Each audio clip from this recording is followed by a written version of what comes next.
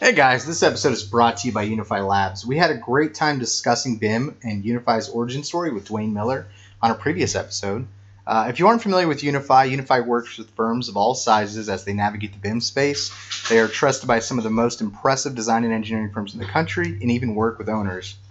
Unify simplifies the constantly evolving world of BIM by providing project teams with tools to organize their Revit content, control their content library, and ultimately firms or a project's standards. They allow subscribers to gain greater visibility into issues and analytics, and they empower design teams. So this is why Unify's Revit integrated cloud-based BIM content management and analytic platform is trusted by many in the industry and worth checking out.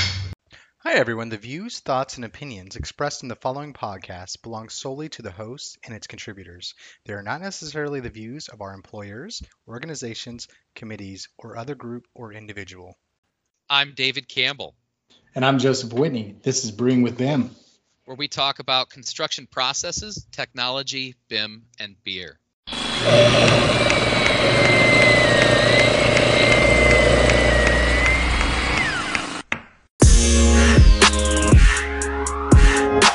Hey everybody, welcome back to another episode of Brewing with BIM. As always, I'm Joe Whitney, and with me is Dave Campbell. What's up, Dave?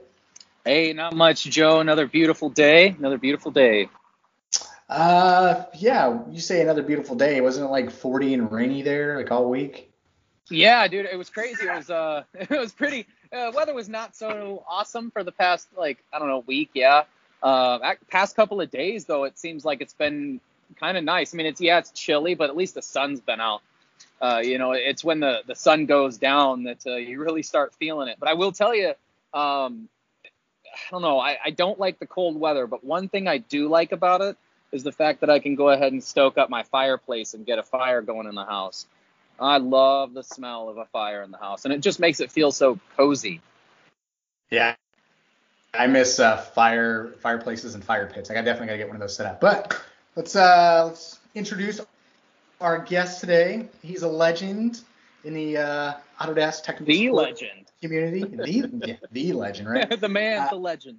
When I ask people, what they think about us, all they say is like one phrase, and it's always, "Oh, I love this guy," and it's never like, "I love you guys, I love what you do," or anything. It's always about this guy. Oh, this guy helped me. This guy knows everything, and you know what? I got to tell you, he does. So give it up, guys, for Paul Stuba. What's up, Paul? Hey guys, how's it going? I gotta say, thorough introduction, but really, it's not this guy, it's Google. It's all Google. Gotta give credit where credit's due. Hey, dude, it's funny, but I think we've actually talked about this before. But in today's kind of workforce, that's a skill. Being able to Google things is a skill. I mean, that's constant flow of information at your fingertips if you know how to find it. Yeah, so we all know how to Google, but do you know what to Google? And that is like the trick. That's the battle. Yep. That is a skill. That is a tremendous skill. Kevin Clausen got this. You guys have probably all seen it in his office. It's a little like sew-on badge, and it says "Google that shit." Yes. Yep. Somebody gave that to him. I think a customer gave him that, because he was just, a wealth of knowledge, and he was like, I just Googled it, and next week or whatever, he showed up with that. But yeah, that's a huge skill set. So Paul, I'm going to blame your millennial generation skills for allowing you to. I'll take it. I'll take it for what it's worth. But here's the thing that many people don't understand is you cross on the technical support side. So for those that don't know, Paul is the technical support manager of like the most prestigious Autodesk Platinum partner, right? Ours. But he you cross many disciplines. So like some people have like a silo where they'll just focus on, hey, this is Civil 3D, or hey, this is Revit or BIM 360 or Inventor or whatever. You're like a generalist, but you're like 2 levels deeper than a generalist on just about every product that is out there. Yeah, I mean, I went to schooling initially to learn the programs just through a technical drafting school, very similar to how David did.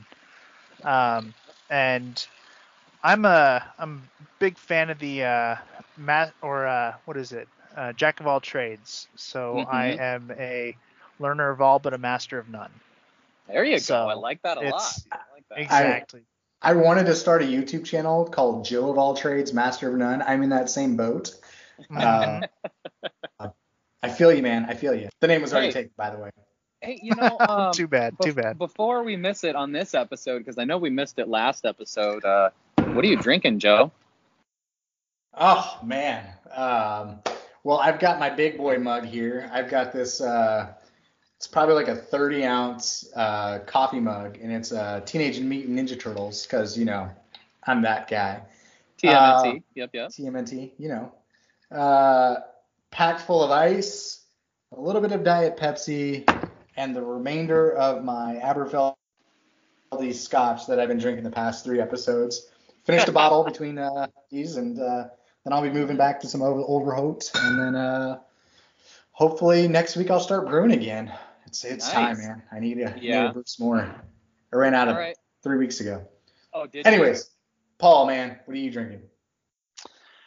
Right now it was between 2. I have a healthy stash down in the bedroom. But right now I think I'm going to land on the Amador Double Barrel Whiskey. Some Kentucky bourbon. you? Nice. You're fancy. Nice. Anyways, Heck yeah. All about the whiskey. You're so Oh, fancy. yeah. So fancy. Yeah, he says So as I fancy. swig out of a bottle here because I'm too lazy to go get a cup. I've got a Ninja Turtle cup, man. Come on now. Hey, most of the time I figure that's a good, kind of thought process, though. If you're drinking out of the bottle, you're not dirtying a cup. I mean, you're saving dishes there, saving water, right? The I trick should is say- watching the bottle. You sustainable eco alcoholic, you. You're always thinking about the planet when you're binging. Oh, man. I am sipping on a Basil Hayden's Rye Old Fashioned. Oh, Yeah. like mixed your own old fashioned? Yes, sir. Oh, hell yeah. I need to come over to your place. Oh, I love Old Fashions. They are constantly on tap at my house. For That's anybody in the Pacific Northwest, the Edgefield, McMiniman's Edgefield, they have the Little Red Ooh. Shack out back. Their Mhm. Little Red Shack special. It's an old fashioned. Oh, best one I've ever had. Every time Yeah? we go there, it's the first and only drink I get for the night. I am going Man. to. Oh yeah, you do disappear when we do the Yeah, the parties. the Yep. parties there. Yeah, Yep. you Just always disappear out to the disappear. shack. First thing Ah. to do. I missed that. It might be a while before I get back to Oregon, but when I'm up there, I'll give it a whirl, man. That said, I do have to make you guys both an old fashioned. I've candied my own lemons before, and this is the best old fashioned I've ever had. I candied my own lemons. Probably should candy oranges next time. But I used a little blackberry syrup in there. Like this old fashioned was the bomb. It was Sounds awesome. amazing. All the more Yeah, reason it to was so come good. visit Pennsylvania. Yeah, Yes, right? come visit the Dutch country. And this is the season to come. This is the the classic Family Guy, Quahog, the seasons are changing and then all the tourists cram into the state, scene. Although that was Rhode Island, but that's how Pennsylvania is right now. It's just like my trees in my yard are like the brightest reds and oranges, and they look so pretty, man. What's crazy is growing up in the Midwest, I didn't realize how much I'd missed that. Like the colors that change, like your trees, just the different colors of the trees in the fall. It's amazing. I remember driving up through Michigan just as a kid. We'd go on, my mom would take us on a family road trip just to drive. And it'd be just miles and miles of reds, yellows, oranges, browns, just awesome colors, dude. It's something else to see. It really is. And, I mean, out here, you see obviously some trees are starting to kind of change, but with all the the firs and the pine, they don't they don't change much. Not unless they're dying, and I learned that the hard way. So I moved from Texas, and we had oak trees that we could barely keep alive. It was just so damn hot there all the time. In fact, I think there right now, my mom was telling me it's like 95 degrees or something. Just, oh my gosh, like it's fall. Come on. But we left Texas. Our trees were, they're this time of year, they're just completely bare. They're dead. There's, nothing's to them. They don't really change colors. moved to Oregon, like, oh my gosh, it's so green, it's so beautiful. And I thought that was amazing. And then, like you're saying, David, like I really do miss the colors. That, and I also hate pine needles. I learned that the hard way as well. Pine needles suck. Oh, they're so horrible. Pine They needles suck if you don't know how to use them. What do you This mean you is don't know how true. to use them? Trick. Have you They are seen my, wonderful like, fertilizers for azaleas, rhodies, and strawberries. Oh my God! in You lay down some Oh. pine needle mulch for In- strawberries, sweetest strawberries you'll ever have. in specific quantities, yes, but Oh yeah, I had- the overbearing 4 trees worth you had every year. well, so I had 20 trees on my property, and like 10 of them were, 130-foot pines, and the amount that would drop would just kill dumped on you. my backyard. Couldn't grow anything. Couldn't even grow moss. The pine needles were too acidic. It killed everything. Yep. Yeah. It's funny. This year I ended up seeding my yard because we tore it up a couple of years ago, and I ended up kind of smoothing it out, getting some dirt delivered. I told you guys I built a raised garden and got too much dirt, so I was like, I'll just flatten this out a little bit, tamp it down, and put some grass seed. Well, man, I shit you not, I put down the grass seed, and then it seems like a week later, here comes the pine needles, just every week dumping on it. And at first I'm like, well, maybe I'll just let it stay on there. It's going to hold the grass in place. Oh, no, it killed the grass. It killed it. So that's going to be more I'm going to have to do. Dude, I mean, a week, Joey and Paul, I 5 trash bags full every week. 5 trash bags full. Yeah, I filled. It's just dumps. I lived in that house for 4 years, and it wasn't until the last year that I actually cleared it all out. Mm-hmm. And I bought one of those, or I didn't buy it. I rented one of those. It was 6 foot wide, 8 foot wide, 6 foot high, 20 foot long landscape dumpsters. Had dropped on my property, filled it. I filled it to the brim, completely full. With pine needles, just nothing, but pretty much nothing but it was a nightmare. But it helped me sell my house. But dang, it was brutal, man. It was brutal. And lesson learned too. Somebody quoted me like $800 to do it all for me, to remove it and all that sort of stuff. I think I was like, no, I'll just do it myself. That's fine. I spent $800, I think, just on the dumpster, and then like another, 2 weeks worth of work getting it into big piles just so I can maneuver. Oh, it was the dumbest thing ever. But hey, it's done. There, over it. Yep. Man, gotta love when episodes start off on tangents. I love the tangents. Oh, I thought this what this episode was about. Was gardening. Segues that way real quick, don't it? One last thing about this. So you mentioned raised beds. I built, when we moved in our house, I was like, oh, this is going to be beautiful. We get sun through this little window of trees in our front yard. We'll put some raised beds right here. I didn't account the pine needles. The pine needles dumped in the raised beds, like you're saying. And I don't know how many seeds I put in this thing. I didn't get anything but weeds. Nothing could grow but weeds because of the pine needles. Whole nother tangent for permaculture running on that, but we'll get into that off air. All right. Woo. All right. Riveting stuff, guys. Riveting.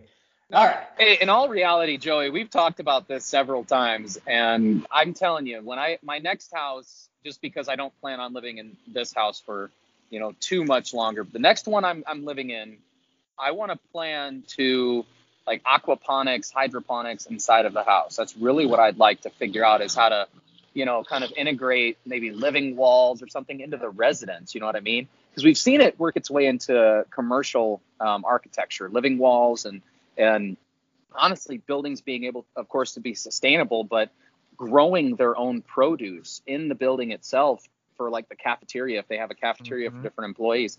Like we're seeing this become a trend in architecture, dude. I want to bring it into my house. I think that it would be awesome. That's a trend that I'm excited to see for our industry. Like I love anything green. I mean, that's the hippie coming out in me, but you can make a building more green and start, giving it more than just the purpose of being a building.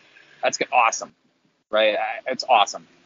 Yeah. So Kurt from our Kurt Egley, he has. I've never been to his house, but the way he talks about it, it sounds like a beautiful setup. he's got like concrete walls that are like naturally heating but naturally cooling. Like one is they'll trap the heat in there, but they'll also, let the like they're insulated so well. Yeah, like so great, right? But he's like, all we have to do is turn on a large fan and the house is cooled down like 70 degrees. Yeah. Are you serious? Like, that's awesome. But I'm with you guys on that whole same thing. Like, I want to build my next house. Not me personally, but I want to like design it, and it's not going to be a cookie cutter. And I know price is always an issue, but shit, if you save up and you can do it, man. I know I'm not going to be building it because I want it to stand and last for more than a few years. I'm with you. Design the crap out of it, man. But building that thing is something else. Paul, you're quite the handy guy, man. You've helped me renovate my previous house quite a bit, and you've kind of got like this artisanal effort, like this perfectionist mentality when it comes to stuff. Like when I think of like true woodworkers and like the Ron Swanson like image comes to mind and stuff. Like you fit that mold just a little bit, like where it has to be just so, like you got to do it right. Like, oh, you missed that cut. Also known as slowing Joey down so he doesn't just slap it up there and it falls out next week. yeah, there's that too. Yeah. Yeah, no, it's that master or jack of all trades, master of none kind of mindset. I mean, if I can learn about it, I'm going to learn about it. I just have the fortunate ability to remember much more than most, and I'm very grateful for that. So you're probably going to end up building your house. I imagine like you're the guy that's going to build a log cabin. I've already got 5 or 6 different designs that I'm working on, and they'll be consolidated eventually. Oh, nice. All right, so back to the topic at hand. All right, let's get back to away from the tangents. Gosh, right? So, Paul, you are, again, the jack of all trades, and you say master of none. I know you're a master of some. I've seen some of your handiwork. You build your own, board games. You do, renderings and stuff in like Maya. You programs better than most people, and dude, you're quite the handyman. So I just want to say, you're not a master of none. You're probably the closest thing to being a master of multiple. Yeah, well, I'll leave that to others to confirm. I just tell people, hey, I just work here, and I Google everything. Nice. So, but thank you for that. It's I want to be that old man at the end of the day when something breaks down in their house. They know, hey, Paul down the street will know how to fix it. Go get him. I like it, man. I like that. That's like a fulfilling value to have in life. Absolutely. To know that you can be needed. I guess that's awesome. Yeah. So with tech support, I mean, with all these programs and learning them and the complexities of them, I mean, it's the Autodesk products just continue to grow and grow and grow. And then on the Bluebeam side, Bluebeam is in the same boat. I mean, it's one of the other products I support. And then we're getting into, since TopCon came on board with us, or we came on board with TopCon, I guess, learning a lot more of that field software and the workflows, moving from the field software into the civil software, eventually moving over into the building design. I mean, it's just due to sheer necessity with the types of calls we get. I mean, you got to understand at least the initial workflow and the basic design intent of each program to even be able to start to support it. And that's something I'm trying to instill in our team, and something that a lot of people kind of take for granted. I mean, yeah, Google, and I joke about it a lot, but if you don't know the program, you aren't going to know where to start with Google, because half of the errors that come out of those programs lead you down a rabbit hole anyway. Yeah, a thread that's 10 years old, that error code used to mean something different. Been down that tangent, that segue before. But that said, so you brought up something about the field in the office. So I spent a lot of time in Magnet Field. I spent a lot in Magnet Field and Magnet Field layout and the Magnet products, as well as the Autodesk products these days. And having, your team that's diversified and that can speak to both applications and the cross training, because it is, it's easy to bury your head and say, okay, well, we specialize in this silo of products. But then what do you do when somebody has an issue with importing or exporting from something else? Do you guys just point your fingers back and forth at each other and say, oh, that's not my problem, that's their problem? No, it's all about the interoperability. Yeah, well, they used to be it, right? So, yeah. So you've well, done. That's really what I wanted to touch on that as well, Joey. I mean, that's perfect, especially with Paul, because Paul, you do, as Joey's kind of said, you kind of bounce around from product to product to product. I mean, you support the entire Autodesk like AEC collection, as well as Bluebeam, as well as many of our TopCon products. So one of the big reasons why we thought this would also be beneficial is that, you see how these kind of softwares work together, and sometimes when they don't, we have to make these workarounds, right? But essentially, we're seeing everything kind of in the age today of interoperability. We're kind of touching back on that again, but everything, I guess, needs to be able to work with something else. And I mean, you being on the front line and working with people every day with tech support and things like that, also, having workflow conversations. Are you seeing that? Are you seeing that as in, that we're seeing this more communication? I guess this broader kind of communication. Yeah, I get where you're going with that. So I would say, particularly in the past couple years, I've seen a lot more push for I'm going to say a more fluid or a more efficient back and forth between teams of different specializations and different parts of the design process.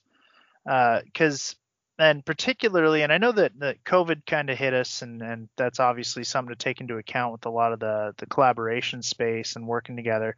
But COVID kind of hit us and threw everybody for a loop. But I have to say, the one thing that I've seen that I've been almost kind of sort of that silver lining of the work from home that's been going on is collaboration and communication between teams. I would say has almost become more efficient.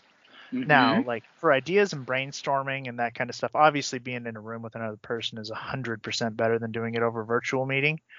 But the collaboration, the talking back and forth, the interaction between design teams and moving from one software to another, there's been an evolution, or at least we're in the middle of one. There's a lot more communication in the software that was available, that everybody knew was available, but nobody really wanted to dive into, and now everybody kind of has to. Yeah. We've started to see a shift, and I particularly in these last 9 months or so, there's been a real hard shift towards finding those workflows, finding those workarounds if needed, what products will accept what product types or file types. There's been a lot of those calls coming in and working with how people can get data out of these different file types and into different programs. And so I would say it's definitely been a trend, and it's definitely something that now that everybody's been forced to be exposed, it's only going to continue. So you mentioned something there real quick. You said that the project or the people working in the same space is 100 times better than a collaboration in the cloud. And I will say for collaboration, yes. But for documentation, forcing people to interact via a platform allows us to kind of record every change that gets made, every conversation that gets had. Essentially, everything has a recording of it. We know, especially if it's done through, say, BIM 360 or any of the other collaboration platforms. All of that information is tracked. So there's an added layer of it too. Yes, the downside of that though is oftentimes it's harder to put into words what it's easier to say. You can sense my tonality. I could just lean over and show you. Like there's a whole lot of in-person interaction that's hard to mimic, at least naturally, or online. But I just want to say like that added level of documentation is like that's an amazing perk. Well, I think taking it a step further from that. I know I just released that article yesterday kind of talking about this, but you're giving everyone a common data environment, right? That's the big thing here, and that's huge right now. Wait. You released an article? Can you tell us about it? Oh yeah. So I've never heard of this article, man. I wrote No, this not at all. article. The ones we've Not at proofed all, right? and worked through. Yeah. Right? Yeah, thank you. Yeah, I for everybody who's listening, Paul is like my my grammar checker. He goes over all of my articles and stuff to make sure, because I tell you what, I miss commas or I like run-on sentences. So I figure the more I can say with one sentence, the better. But Your Paul lets me know paragraph when to cut structure him is off. unique as well. One page Yeah, is one paragraph. I love it. Hey man, I tell you what, I just let the thoughts kind of flow out as they're going, and I just keep going and going and going. And then when I get to the end of it, I'm like, ah, shit, I'm burnt. What do I do with this? Hit tab here, enter here, cool. Paul, the first thing he said when I called him and I sent him the article, he goes, "Holy single spacing." I can't read any of this. It's too tight. But yeah, I talked about, bridging that gap between the civil space, bridging the gap between the building information, space, and then tying it all back together with the construction space. And really, what I called CIM, construction information modeling, because that's really what I think our end goal should be, where everybody's kind of thought process should be, no matter if you're in the conceptual phase, you're in the construction documentation, wherever you are in the life cycle of that project, the end goal is always the same. It's finishing this project successfully. Whether you're just involved in a portion of the design process, it doesn't matter. We need to move away from that mindset of, I need to save time and money on this project so I come out successful, and maybe cut corners here and there, or, leave out information that I know could be viable because it saves me time. Like I get that, but at the same time, with the end goal in thought, like in your mind, right? We're designing this for the purpose of construction, and again, getting everyone involved in that common, data environment, giving everyone access as they need to. It really helps us kind of start seeing, again, as we're kind of talking about here, these kind of bridges between the workflows, right? The communication between different softwares, and just really tying everything together. And it's really with that common data environment that I feel like, again, that collaboration and the communication really starts to, well, again, flow better. But, Joey, you're talking about with the documentation level, I think it's everything, right? I mean, those metrics are huge. Yes, I know that, wanting to track everybody, micromanaging as it seems, I get that. But at the same time, I think that, again, the analytics that are possible, the metrics that we can pull with this data, and if we're keeping everybody intertwined, if I create an issue, I assign responsibility, or let's even say we're still in the design phase, but maybe schematic design, and we have a contractor, the general contractor who may be assigned this project, or who is on this project, can actually get involved with our designs and our drawings early on and start doing constructability reviews to communicate and say, hey, this isn't going to work. We need it like this. Yeah, it's not about micromanaging. So I probably worded that incorrectly, but it's about risk and responsibility. Who made what change where, who approved what change, and who's ultimately responsible for that? Was that the engineer who asked me to make a change? Like who's responsible for that? And having documented communication is very important. But to what you're saying, the metrics are amazing. So I was a big fan of BIM 360 in the early days when we were talking about predictive analytics and AI, and it's only grown better because now we can bring in dashboards and stuff from other platforms. But being able to say we're in the construction phase now, being able to track, hey, what two subcontractors on this type of project, gave this type of issue. 3 projects from now, those same two subcontractors on the same type of project, I get a warning saying, something to the effect of, hey, you're 33% more likely to get an OSHA violation at this phase, something to be aware of. And I'm probably oversimplifying it more than I should, but essentially something to that effect where we're looking at metrics, and the only way to actually analyze metrics is to capture it. So if we're capturing data, if people are going to the cloud to get all this data in there, then we are actually being able to run reports on it and figure out and benchmark and get a better understanding of where we're going. And honestly, that's the best benefit. The more data you have, the more data you can glean from it can be overwhelming, it can be scary, and you can waste a lot of time looking at it. The good benefit here, though, is the metrics and all that stuff are pretty out of the box. Yep, I agree. And I mean, they're all there. They take a look at all the issues, design issues, field issues. Another kind of big thing that I really love, and I know I'm kind of talking BIM 360 here because it's what I know, but if you think about any common data environment that we have,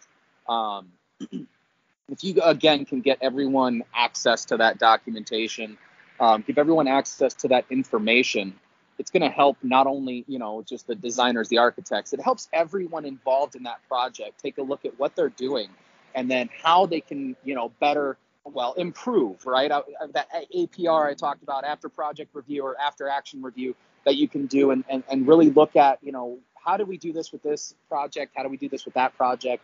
And even with something like BIM 360 with project templates, right?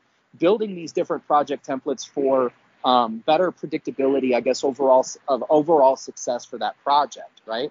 And I think, again, being able to have this platform that not only allows us to communicate with design and really pushes our design workflows, but also, again, bridges that gap into construction with things like build and let's say coordination, right? Because coordination is a huge portion of when that project starts to bridge over from design into construction. Coordination is key.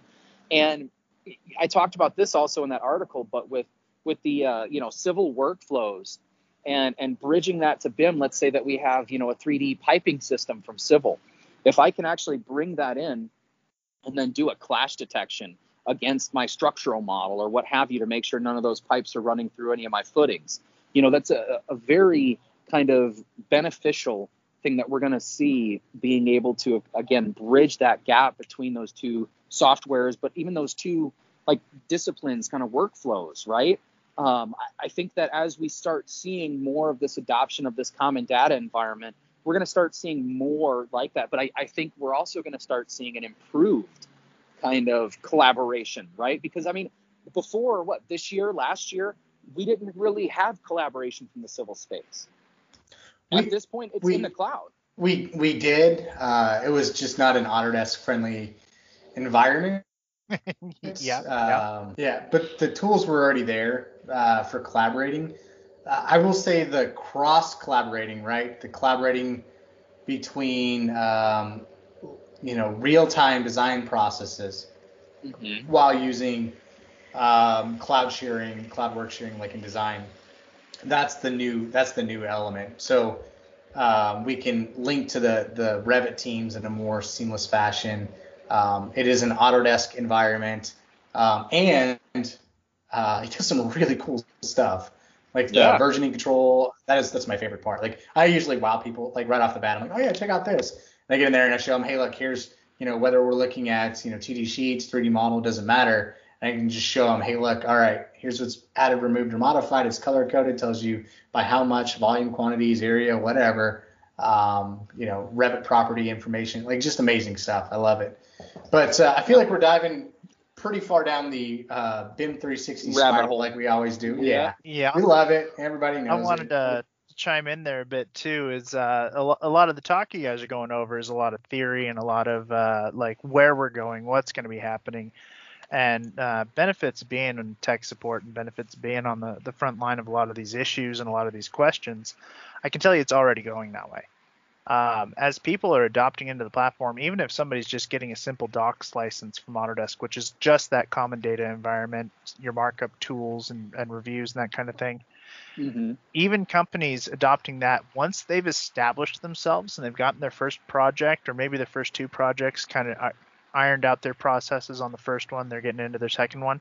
Once people are getting into these projects, it's naturally evolving to start pulling in other people and other companies and other specializations. Like, once people have established, got a good project set up, and they're feeling good, all of a sudden everything's being hosted in there. And I've noticed that almost 100% of the time when people have fully adopted and moved into the platform, all of a sudden they're bringing in all of their contractors' work, they're bringing in all of their partners' work, they're bringing in any owner documents. I mean, the workflows they're already happening. It's those people that have had the chance to get in there, get their feet wet, and actually iron it out and work it through. Once people are establishing, it's becoming the next natural step. And then when they find out that there's further modules that lets them all connect, it's a natural evolution. It's a good design. And however much sometimes we might say that Autodesk doesn't move quite as fast as they should, BIM has been moving fast. I never say that. What are you talking extremely well. No, I'm just kidding, obviously. But yeah, so what you're saying, it is the next evolution. I won't say of BIM, right? It's not the next evolution of BIM. I think, if anything, it's just giving us the full circle, getting us closer to that full circle, because we've never really gotten there, at least with an out-of-the-box solution. But it does get us to the next evolution of connectivity for project data. And it's happening. And that's what we need. Every day. Yep.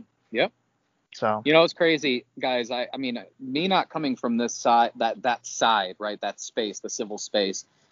This week, getting to work with that presentation of the workflow of InfraWorks, to creating a surface, a topo surface, terrain features, all that kind of stuff, taking it over into Civil 3D, and then connecting that to Revit, and being able to push all of that up to BIM 360 and push and pull that information. I thought that was awesome. I thought, really when I got into InfraWorks, I thought I was going to be overwhelmed, but I realized, of course, there are a lot of other features I did not get into.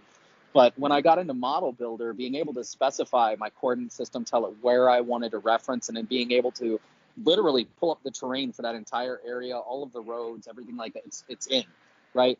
And even of a point cloud, being able to extract those features and then sending that from InfraWorks to Civil 3D, that was cool. I was like, man, this is like, everybody has the same response. Yep. It's you hear about it and it's theory and it's a good idea and yeah, we'll eventually do it.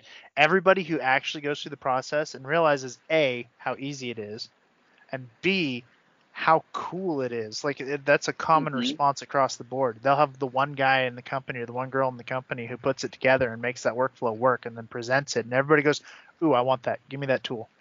Yep. Well, I thought it's immediate. I thought it was really cool being able to bridge again that kind of space with that GIS data, like the actual NAT coordinates, and taking that into Civil 3D and then bridging that gap, pushing that up to BIM 360, linking the topography and Revit, and it's simply acquiring the coordinates. I mean, at that point, I have like the coordinates in my Revit model. You know what I mean? It's been a big thing trying to maintain accuracy, especially with BIM, right? I mean, just in general, building information modeling, programs like Revit are not known for their superior levels of accuracy, right? I mean, they're just not. And I mean, they're getting there. They're getting better. But it's always been the kind of, I want to say the CAD-based applications, advanced steel. That's where you're seeing a lot of your prefabrication, fabrication, detailing done. Still AutoCAD, Civil 3D. You're seeing a lot of these kind of workflows and features still kind of pushed there, right? Because they have that really tight level of accuracy. And Revit, of course, we all know Revit doesn't really care about coordinates most of the time, right? It wants to know where the building is. Yeah, you on the design side say that. Us on the tech support side go, oh, coordinates call on the phone line? Oh, boy. Yep. Yeah. Because surveyors give a damn. Coordinates matter, man. They do. You said GIS for the NAT 83 thing, and I'm thinking, GIS doesn't care about vertical. No, that's a survey workflow. But that said, the coordinates, they will come in on the right coordinates. It's the Z-axis for whatever reason that I don't know if it was the data I was playing with and maybe the data you were playing with, but like they told me I needed to get a topographic survey of my house. And David, I told you this before, but what I did is I started in InfraWorks. I used the terrain modeler, cropped it down, got just over the spot over my house, and pulled that data, kicked out a surface, brought it in Civil 3D, brought it into Revit, plopped it underneath my house, but the Z was just way off. But once you mess with those bounding boxes and view planes, it shows right up, man. You just gotta. So the coordinates, right? It's Z that is askew. Yeah, dude, it was great being able to lock it in. Like when I brought the scan in, when I brought the scan itself in, then I realized a little bit of, thank you, depending on how the scan was put together. You know, we have this conversation quite a bit, but you got to make sure that the person who's scanning knows what they're doing, right? In the sense of they need to put in like the actual coordinate system, and it depends on how they do it. If they put it in, it's arbitrary, or if they don't get enough overlap, things like that, that can really offset the processing kind of part of it. But also when you push it forward into something like InfoWorks, and if I'm doing, you know, I'm going to say this is here, it's in, let's say, Connecticut.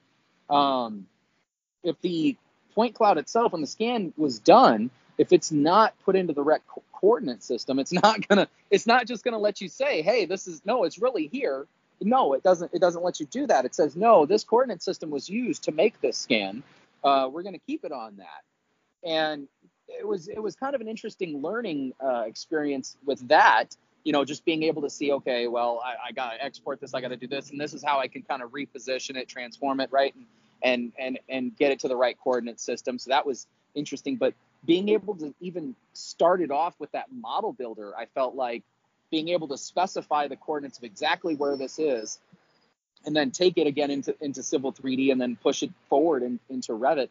Like, of course, having the surface and the right coordinates, those are huge. Of course, you're talking about accuracy. Let's say if you're going onto an existing site for rehab, right? We got a rehab project.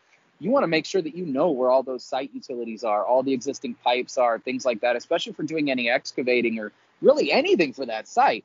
And we need to be able to, you know, transition that data at an accurate level. And I think, again, not only being able to do that, you know, connecting these BIM to SIM workflows, that's huge, but also, again, tying back to that common data environment, we can host this information where any of our teams, such as layout in this case, might need to look at it, right? And if, as we're kind of talking about it, as all of these models are linked together, that's the huge thing, as Paul kind of pushed up there. That is the big thing, being able to see these links as they update. It's going to reflect in your model, whether, you know, the changes are done in Civil 3D. We can affect, you know, if it's stored on BIM 360, when that's saved, it's going to update that version, and I can reload that into Revit, right? And instantly have those changes, or even linking other Revit models to Revit models. I mean, it's a huge part of our workflow, and being able to do that now, it's key. It's really key. I agree. But so, you know, the whole SIM conversation, we're talking about theoretically. Paul, you're saying that it's real place on the support side. Have you seen another uptick in any other support issues that, you know, this whole land of COVID that we're in, right? You know, you and we're support brothers. You and I both came from the support side, you know, way back when. I don't even know how many years ago.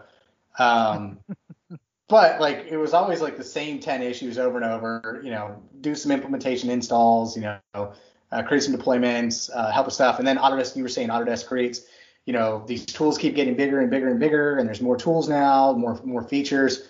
So is it still the same 10 features, or still 10 issues with the occasional corrupt file thrown in, or deployment creation, or has COVID kind of expanded your issues? Or has it even, you know, maybe it's still 10 issues, but is it a different 10 issues? Yeah, good question. So, I mean, for a long time there, you had your generic AutoCAD, every support company that does Autodesk support. I mean, just about every support company that does IT support of any kind. Licensing and activation of your products is always the number one. I mean, those are the cases that are your bread and butter. They come in all the time. But as for the common ones, I would say that the common calls have mostly they've diminished a bit over COVID. People are researching a little bit more proactively. I've noticed a lot more self-learning, and it's people with time at home being able to actually invest in learning about the issue. So we're getting a lot of people that call, and when they call, they're like, "Hey, I've been researching this for like half the day. I'm just not sure how to fix this." And I would say it's not so much that we have common calls anymore, so much as we have a common type of call, and it's hey, so I've been researching this for the past 2, 3, 4 hours, or hey, I was working on this all last week and I didn't get anywhere. So I've noticed an uptick in independence amongst a lot of the Autodesk and the other product users. But I would say that the biggest common calls that we get right now are BIM 360 setup and just questions about general performance. You can tell everybody is now in that environment or moving into that environment, and everybody has questions. And I want to stress that for anybody listening too.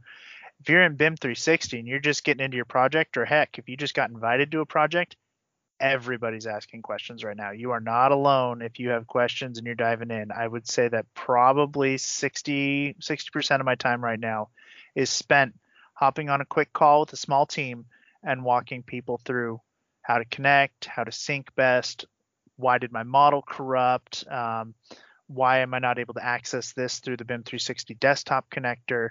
Most of our support right now has been based around helping out with BIM 360 adoption and project rollouts. And that's why I say you guys talk about it, and it's happening. It's happening in real time. It's going on everywhere right now, and everybody's got questions.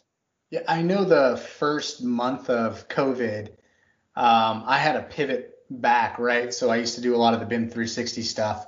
That first month of COVID, I was doing BIM 360 demos and setups all, back on the West Coast, across the country for other people, instead of, the role that I'm in now. And most of it, again, was around setup. How long does it take for that initial, I've been loading this model forever. And it's like, well, is this your first time? Yeah. Okay. Well, then this is why. After that, it's just the deltas. So are you spending a lot of your time just communicating that, or are you actually physically doing the walkthrough and showing them, all right, the best way to link this is here. Oh, do you want to do live linking or publish consume? Yep. Oh, what's the difference? Exactly. Okay. So the majority of the calls right now are they've set up their first project, and if they didn't necessarily have the chance to do an implementation call with somebody on our team or somebody on a team anywhere, if they haven't had a chance for an implementation call, usually it's okay, here's everything you've done and here's everything you shouldn't be doing.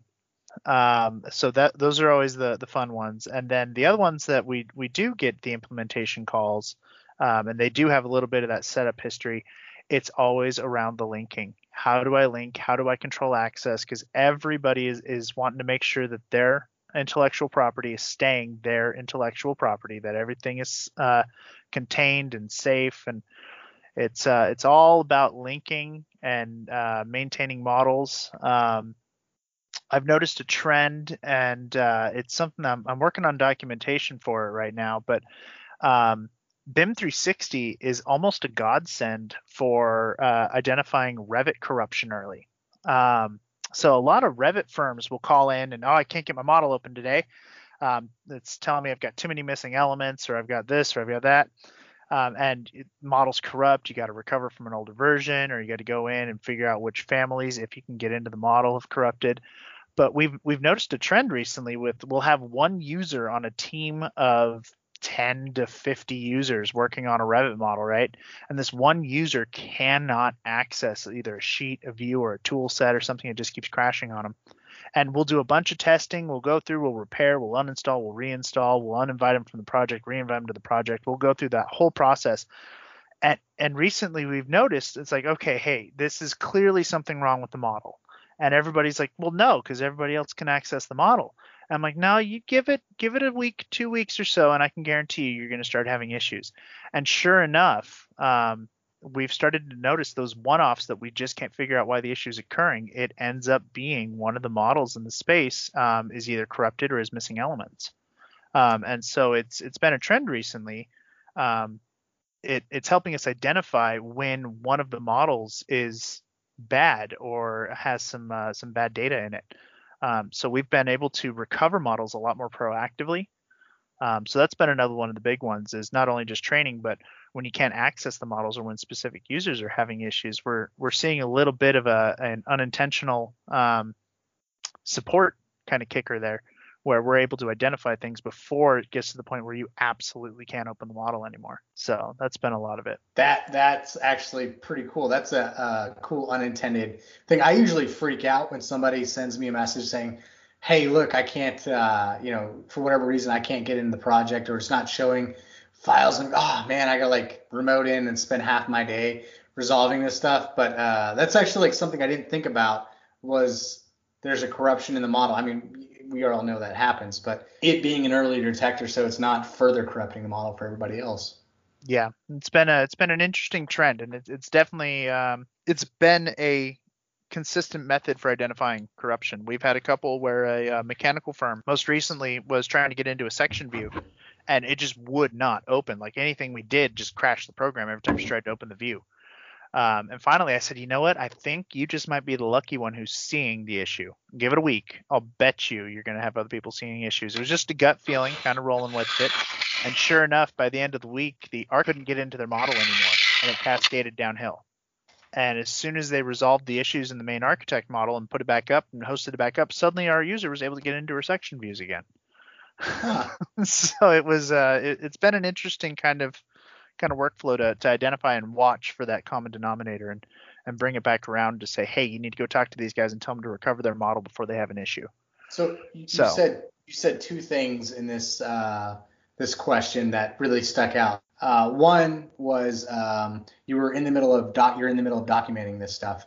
For those that don't know, Paul is the king of documentation. Which David, you said this earlier in the call where you go to him with all your edits and you need an eye on something. I do the same thing. He's the guy for formatting, and he might not read all the content, but damn it, he'll tell you what'll where things could shift to make it look better, and oh, you should move this to this. Like, you've just got a knack for that and documenting everything.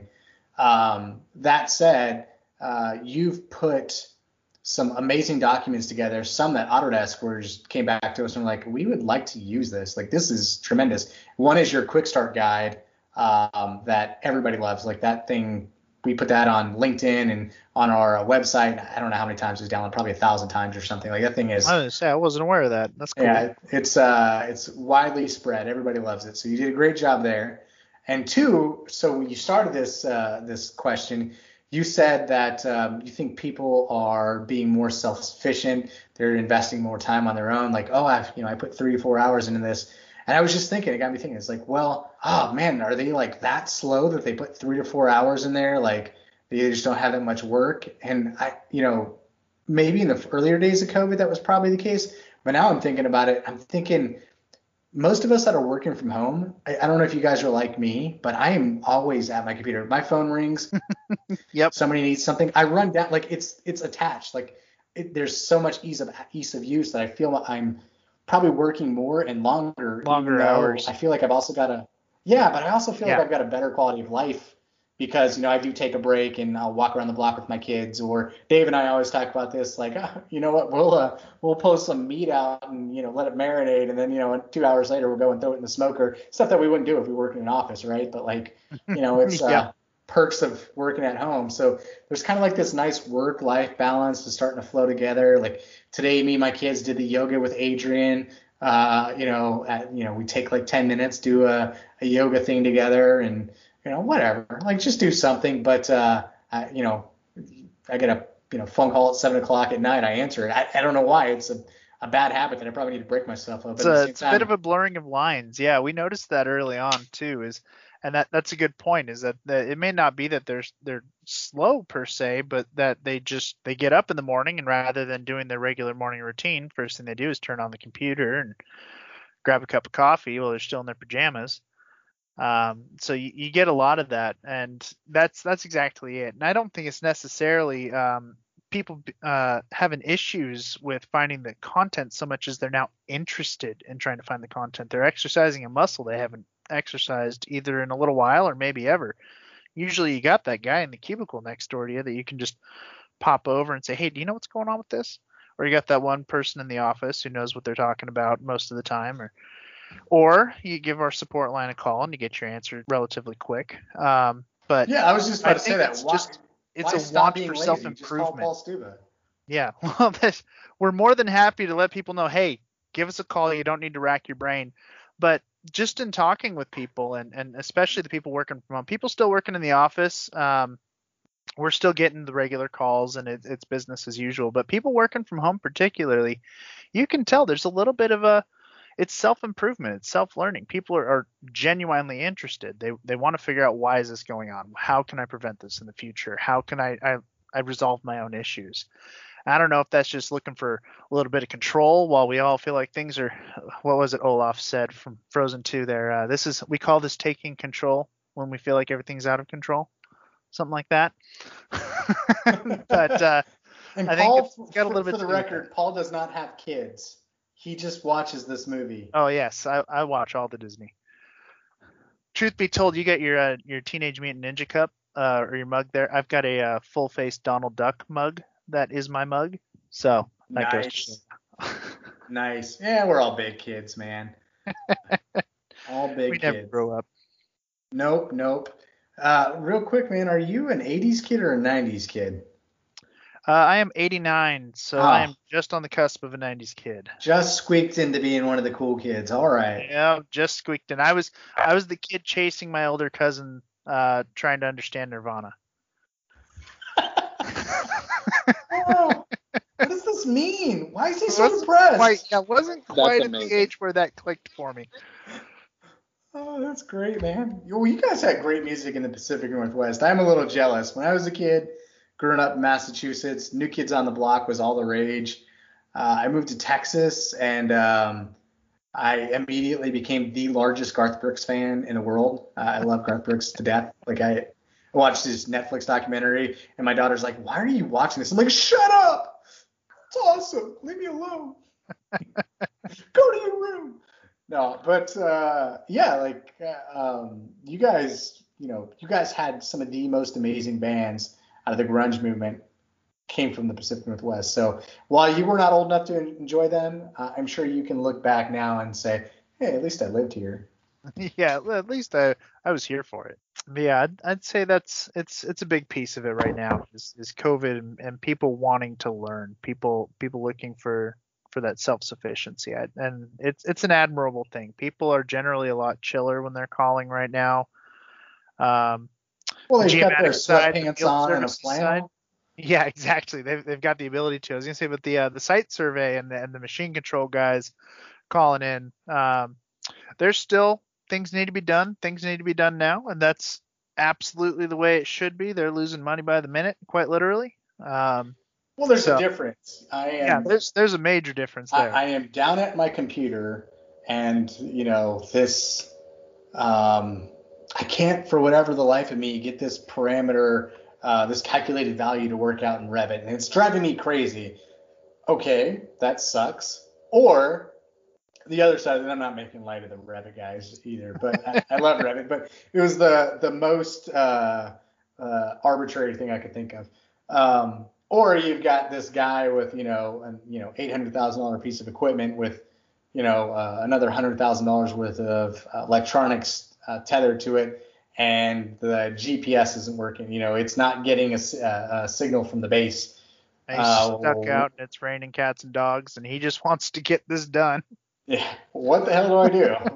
Because we don't have stakes in the ground anymore. Like the days of pounding stakes in the ground with cut and fill, and everybody, grading to that. Those days are gone. Now it's all automated. It's machine control. So quite literally, that is your only method. You've got to get that, pardon my French, shit to work. So yeah, there's like, you could lose thousands of dollars in a few minutes, or call Paul. Well, yeah, call me, and then we get you to one of the guys that are. I mean, we've got the field crews out there that somebody that actually knows the field side. That's one of my jack of all trades moments where we've got people who are highly specialized in that, and believe me, they're just as busy as you want them to be. So it is a high in demand skill right now. Anybody looking for something that's going to have demand for a while, you get into field services for machine control and site survey. Well, so say that, but preface that with what region you're in and the season, because I think the Northeast. That's fair. Those guys, they don't work the winter months. Yeah, a good portion of them. Yeah, well, it's something I learned the hard way, chatting with some heavy civil contractors. I'm like, "Hey, man, so what are you guys doing?" It's like, "Well, actually, nothing. We don't do work there in this time of year." I was like, "What?" It's like, "Oh, yeah, ground's too cold." I'm like, "Oh, I guess I never thought about that." Well, okay, good to know. Good to know. Come back at another time. Yeah. Talk to you in 2 months. Oh, yeah. I definitely, that was one thing I didn't really think about was weather, temperature, all that sort of stuff. So you guys are a little spoiled over there, although this week's been kind of bad on you. But you guys got the nice, mild climates for both winter and summer. Dude, overall, I'll take it. You know what? We're not experiencing -20 in the winter or anything like that. I will take a little bit of cold and a little bit of misty rain. I'm down. I think we all know why Dave muted himself now. Dave's running a daycare in the background. No, yeah, Dave, you're right, man. And I like the building season too. Like the Oregon building season is definitely longer. In Texas, like it was kind of a pain. We'd be surveying in February and it's already 95 degrees out. It's like, oh my gosh, why is it 95 degrees in February or 100 degrees in February? This doesn't make sense. But at least in Oregon, when it's hot out, it's still bearable. And when it's cold out, you know what? It's still bearable. It's just the rainy days that can really bog things down. Yep. Well, Paul, man, you've definitely hit on just about all the questions I had for you. Support. So with everything, it has changed. COVID has changed the way that people interact with you. But you just to clarify, you're back in the office 100%, right? Yeah, we've been in the office. We took the first 2 months for that work from home, but it became a little untenable with training other techs and getting people up to speed. So set up a plan, came back into the office, and we've been rolling full steam ever since. So it's always happy to take a call, always ready to field them. We like saving people time. And that's really what it comes down to. It feels good to self-research and look it up on your own. But, hey, if you're down to the wire and you just can't figure it out, reach out. If we can't figure it out, we got somebody who will. Well, you definitely are the man. I know if I've got a presentation or something and something's not working out quite well for me, you're the first person I call. Either you solve it or you get me, the somebody who can in touch with me really quick. So I'm even less of a jack of all trades than you are. So you definitely come in and save my bacon, man. So I love it. Anytime. I was hoping kicking you out there to Pennsylvania to get you a little self-sufficient again, though, to tell you the truth. You know what, man? So, I'll say this in as lighthearted as I can. I do a lot of support that I shouldn't be doing. I know because comment. I know it. The hardware guys are like, oh man, Joe's our CAD guy. Let's get Joe involved with this, and they put me on the spot, and I'm like, yeah, I guess, man. Let's dive into it real quick. Give me a minute to shift gears in my brain. Oh, man, I haven't had to open Civil 3D in like 3 days. Let me reorient myself. Oh, okay. So you want units? Oh, we'll type unit. Let's go here. Change it to architectural, or change it from architectural to decimal, whatever. Stupid stuff. But or it's not coming in the right coordinate system. Or hey, how do I export these points? Or I really want to place this in the family, but I don't know how to make this work. And it's like, all right, gosh dang it, let me crack with this. So I came from survey background, and I swore after doing I don't know how many template builds, working with Kevin Clausen on trainings and talking, styles till I'm blue in the face while Kevin is, cranking all these things out. I am never going to install Civil 3D on my computer ever again. And then I moved out here, and what do I have to do? I have to install Civil 3D. Dang it. We got to beg you to send those calls over. Oh yeah, you definitely do. And but to the credit, I've answered the call a few times, and I've looked like a hero, which has been awesome because I always like looking like a hero. I always like looking like I'm a smart person in the room, even though I'm probably one of the dumbest. But that said, I'm invested now into these SIM workflows. So you far, understand that firsthand experience, and again, it's a self-improvement trend I'm seeing globally. You feel good about it. You hear that, Dave? I'm improving. We all are. Oh, it's part of my COVID education, guys. No, I swore I'd leave the civil guys behind. I'm like, I'm done with sim. I'm done. Well, I never said sim before, but I'm done with survey. I don't need to deal with that stuff anymore. It's BIM, BIM, BIM, BIM. and I, took on BIM 360 and all the data integrations, and I love that sort of stuff. And now here I am, like, all right, let's get Civil caught up and working in the same space. Dude, Yep. I'm the It was same inevitable. way, right? I mean, I've been talking about it like this whole time about SIM. This week I started really getting into what is SIM, right? What is civil information modeling, and I realized like we need it for our industry. We still need that bridge. And I've talked on previous episodes. I'd love it if everybody came to BIM, but BIM only really makes sense when you start going vertical. That's when it kicks in. I think this is something we actually need to put down and talk with some experts about, right? Because while SIM and BIM are different and they're the same, each one has its own different needs as far as organizing, structuring data. Collaboration, communication are key in both of them, right? So that we can start with data and leverage that data downstream, but it all starts with, well, let's communicate back to the original, designers, like, hey, what kind of data do we actually need? And it kind of goes back to what the owner's perspective is. With BIM, we can say that the building, life cycle, all that sort of stuff benefits the owners far after the construction side is done. But how do you communicate the same level of information in the civil workflow?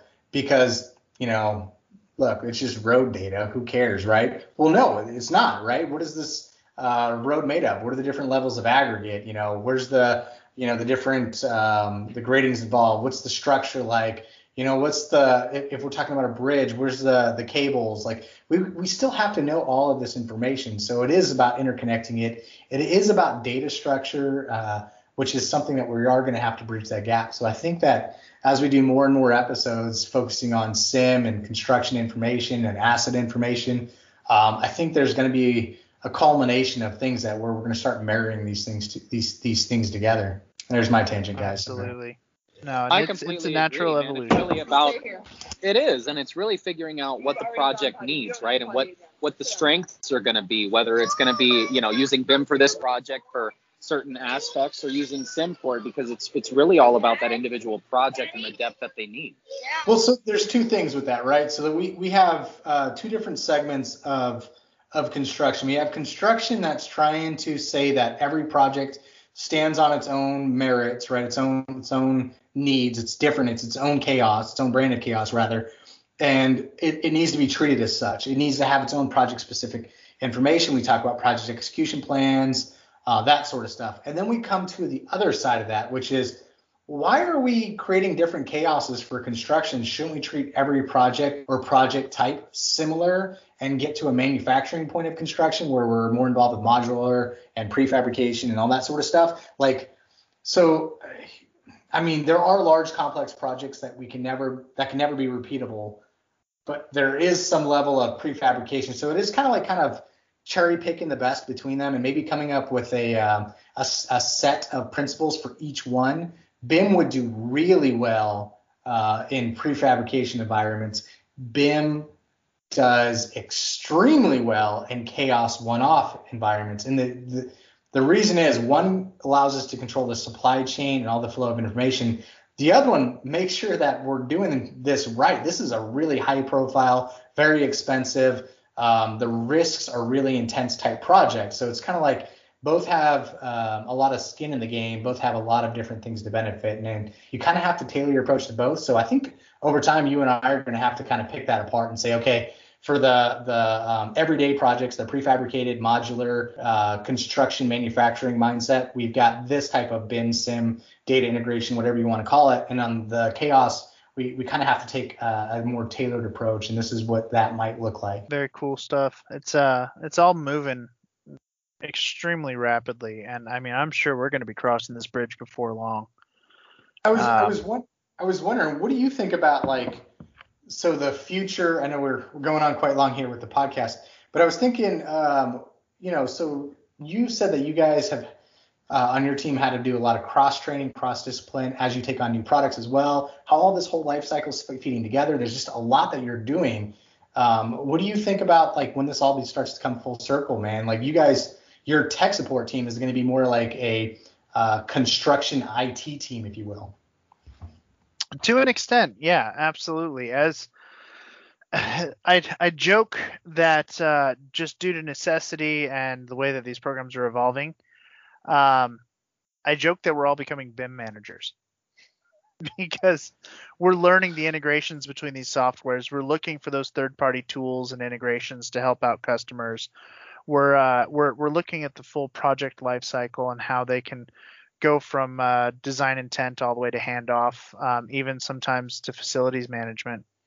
And so while we're not actually managing any of that and getting into the weeds with it, my team is very familiar with it, and that's the change there is as these processes evolve, we're no longer necessarily just technical support. Yeah, we're here to make sure that your product opens, that it fires up correctly, that it licenses correctly, that it's behaving the way it's supposed to be behaving.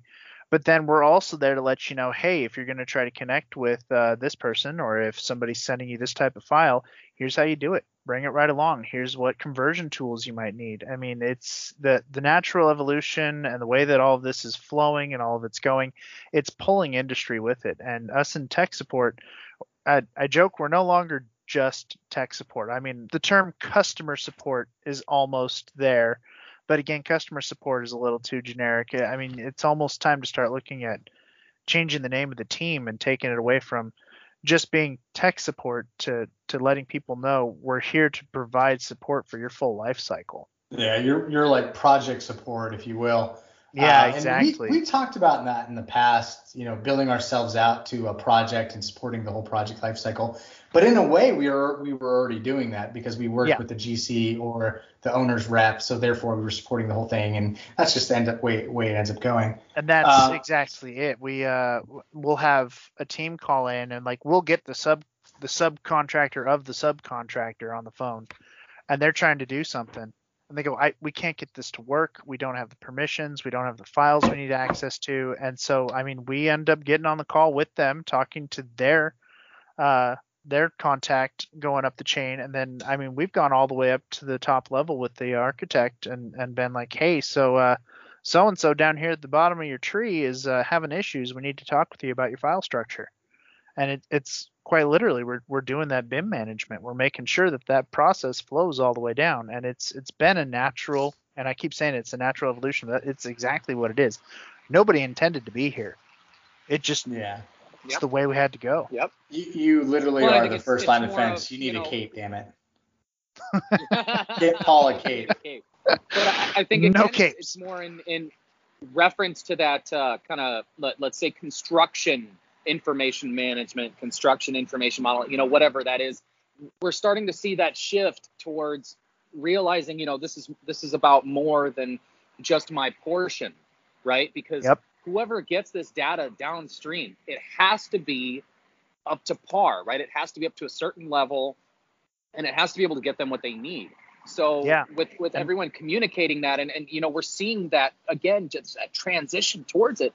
I think it's going to be big for what we're also seeing in construction in the side of adopting software. Construction at this point is at a new high for adopting software, right? We're seeing so many different types of software applications come out for tracking, for storing of management, the common data environments, but it's there's so many different things because there are so many different areas in which construction can improve. It is absolutely crazy to watch. Do you guys ever say common data environment or single source of truth so much in a conversation that all of a sudden whoever you were talking to that never said it before starts saying it back to you? Yep. Oh yeah. People pick up on terms fast. David, to your point too, we were just on site here a few weeks ago, on site with a GC. Going over the site they were working on. And I'm talking with this, what must have been probably late 50s, early 60s gentleman who is talking about setting up his Wi-Fi extender, and he's got his iPad out, and he's flying a drone over and showing us shots in real time. And I'm like, this is happening. But more to your point with the construction and the GC too is the shift to noticing that there is a full kind of responsibility, that it's no longer just your piece with BIM 360. It seems to be occurring, and I've noticed it in just about everybody. As soon as a general contractor comes on board and that job site kicks off, right then and there, suddenly everybody's aware because they're posting issues, they're posting revision or reviews and tracking those things. And they're pointing out that, hey, I've made this note on this document here, but really this needs to extend all the way up to the main model. Like everybody needs to be able to see the revision I just made. And they're really pushing that, hey, you all need to own your piece, back up that tree. And so it's right about that time when we see that the job actually breaks ground and gets rolling. It's the GCs, it's the guys out doing the construction and out getting everything up and set up and running and actually putting the digital into physical. They're the ones pushing that responsibility. And so it's an interesting trend to see because, there's always been that bickering and back and forth, and the architect doesn't know what he's talking about. We're just going to do it this way anyway, kind of thing. Oh, now always they can blame shove the that back architect. up the tree, and they got documentation for it saying, hey, wake up. It's interesting. They can document it, they can take a picture of it, and they can prove it to you, and they can do it in a matter of minutes now rather than have to wait a few hours to a couple days. And that's remarkable. Huge. So like, the early days of construction technology, talking early days like 10 years ago. That's so long ago, guys. That's nearly a third of my life. Well, in man. the Come on. construction world, But- it is. You think about in the software technology world, 10 years was ages ago. Well, so we've gone through this revolution of construction technology, and it's still ongoing. It's going to change drastically. Paul, you were just mentioning about this, 56-year-old gentleman using his iPad and drones and all that sort of stuff, right? 10 years ago, when I'm talking to people about, classic field and classic glue and, hey, let's talk about interconnecting your data. But really, we're talking about two different silos. And with your other data silo, like there's a lot of stuff. But right, we were talking about interconnecting data across silos, but still leaving them in their silos. And getting people to buy off on these old applications. And it was, this was the old days. This was the wild, wild west days. But now it's like, hey, look, can you work a smartphone? Damn it, you can fly a drone. You can look at scan data, and you can actually communicate RFIs. Put that paper down. You don't need to fill that out. I'll show you how to do an RFI on your phone, and it'll go all the way to the top. Like that's where we're at now. You'll get an answer, hopefully rather quickly, right? And if not, there's actually at least documented, time that this has actually gone on. Like, oh, it's been 13 days since this guy got an answer to his RFI. What the hell's going on? It's all documented, right? We have all this information. So now what we're seeing is people are picking up their smartphones because, damn it, who in this country does not know how to use a smartphone today? It's few and far between. My 7-year-old, who won't own a phone until she's 16, damn it, I forbid it, grabs my phone and picks it up like it's, it's nothing, and she'll play Roblox. And I'm like, how are you doing this? You don't touch my phone ever. But it's, I don't know, like we're evolving with the technology, it seems like. But like she'll, we'll pick up the technology. And by the time that GC is doing his punch walk on the third floor, the subcontractor's already on the first floor answering all that stuff, doing a walkthrough, repairing all the stuff that the GC walked through earlier. He's on the third floor right now. It's been a few hours maybe. He's on the third floor capturing all this information, and the subcontractor's already going through and correcting the work that he had just put in just a few hours earlier. It's amazing how interconnected we are. Yep. And how it all flows now. Now just imagine when we get to the point of real-time data tracking, right? We're getting there with sensors, we're getting there with robotics, we're getting there with this Spot robot dog and all that stuff. Just imagine like somebody runs their Spot dog through, it automatically catches issues, and then it feeds it back to somebody. And by the time it's probably even done with the first floor, you get an alert on your phone saying, get your butt back to the site, you have to fix this. Like just it's only going to get faster and faster and faster. We are in this. So you guys are familiar with, I'm going to blank on the nerd in me is crying right now because I don't remember this. The term for the technology cost halving, but while the speed is actually accelerating. Yeah, no, I'm not up to speed enough on that terminology. Someone's law starts with an M. I'm gonna Google this, man. I was gonna say I'll let you practice your Google skills over there, because case in point, I don't know what you're talking about well enough to even try. Oh man, Moore's law, right? Moore's so, law. Okay. Yeah. So it's specifically focused on transistors, but what it boils down to is the speed. The technology increases.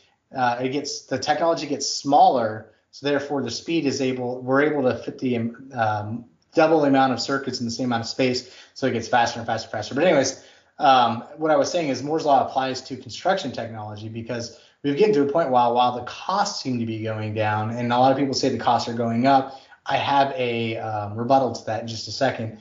While the costs seem to be going down, the technology seems to be getting faster and more usable and faster implemented. COVID's actually accelerated. I'm sure you can attest to this, Paul, being on the technical support side.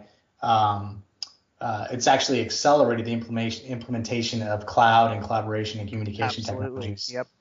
Well, out of sheer necessity early on, and now out of convenience, people are starting to lean on it. Yeah, they're like, well, you can still work from home. We already paid $900 or whatever it was for the year for your license. Already established. You're slightly more productive than you normally are. Yeah, we're catching stuff, and we're realizing you actually do a good job. So keep doing it, man. No, but my rebuttal to the cost going down, right? So while technology vendors, it seems the cost may be going up. The rebuttal to that is actually we are catching more information. We are not only tracking more information, but we are actually capturing more information and actually mitigating. Yeah, well, it offsets the cost because we are mitigating the risk, right? So we have moved money from our risk bucket, right? Every project has a risk bucket, a risk, a rework, a litigation bucket, whatever you want to call it. In fact, they're actually, those are usually separate buckets. We have litigation, rework, all that sort of stuff on down the line. Every one of those buckets, we actually get to pull a bunch of that money out of and move it back into the pre-construction phase. So all we're doing now, and the gentleman from Raken, he did a fantastic job, Brian Pogue, at describing this.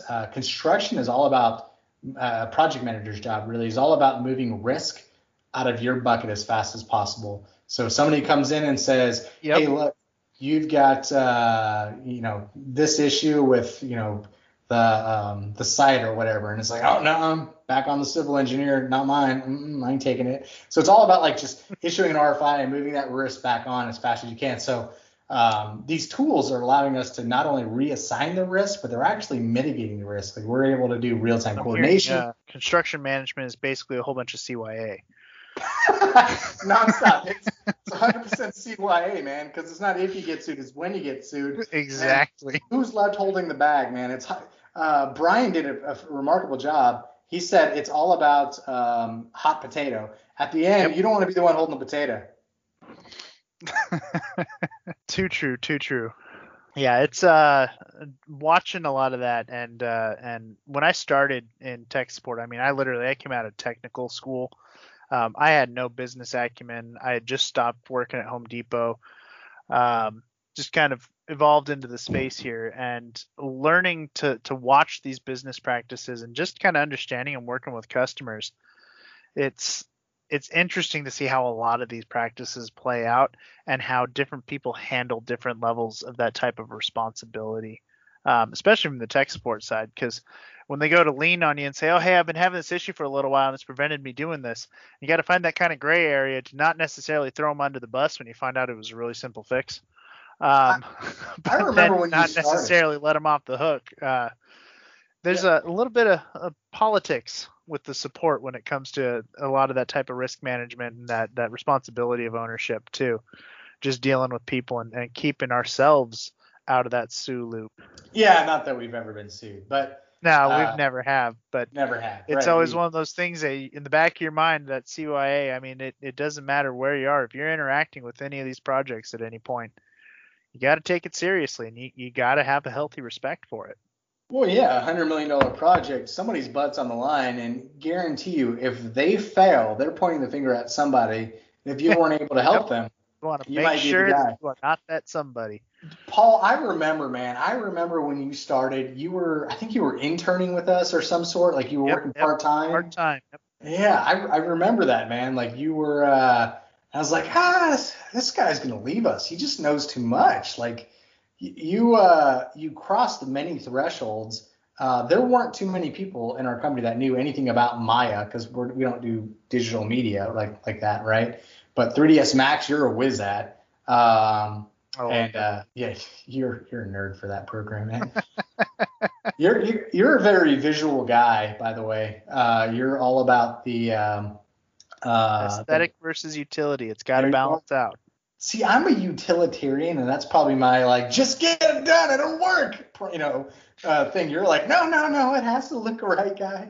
But I'm gonna blame the hipster in you because you're a millennial who lives in the most hipster city in the United States, so if not the world. I'm gonna blame my mom. I'll take it away from Portland and just pin it on her. But she's Portland born and raised, so I mean, I guess it comes back around, don't it? Yeah, even though you're technically from like the rednecks of Oregon, which is Rainier. Rainier, Oregon, up in Goble. Yep.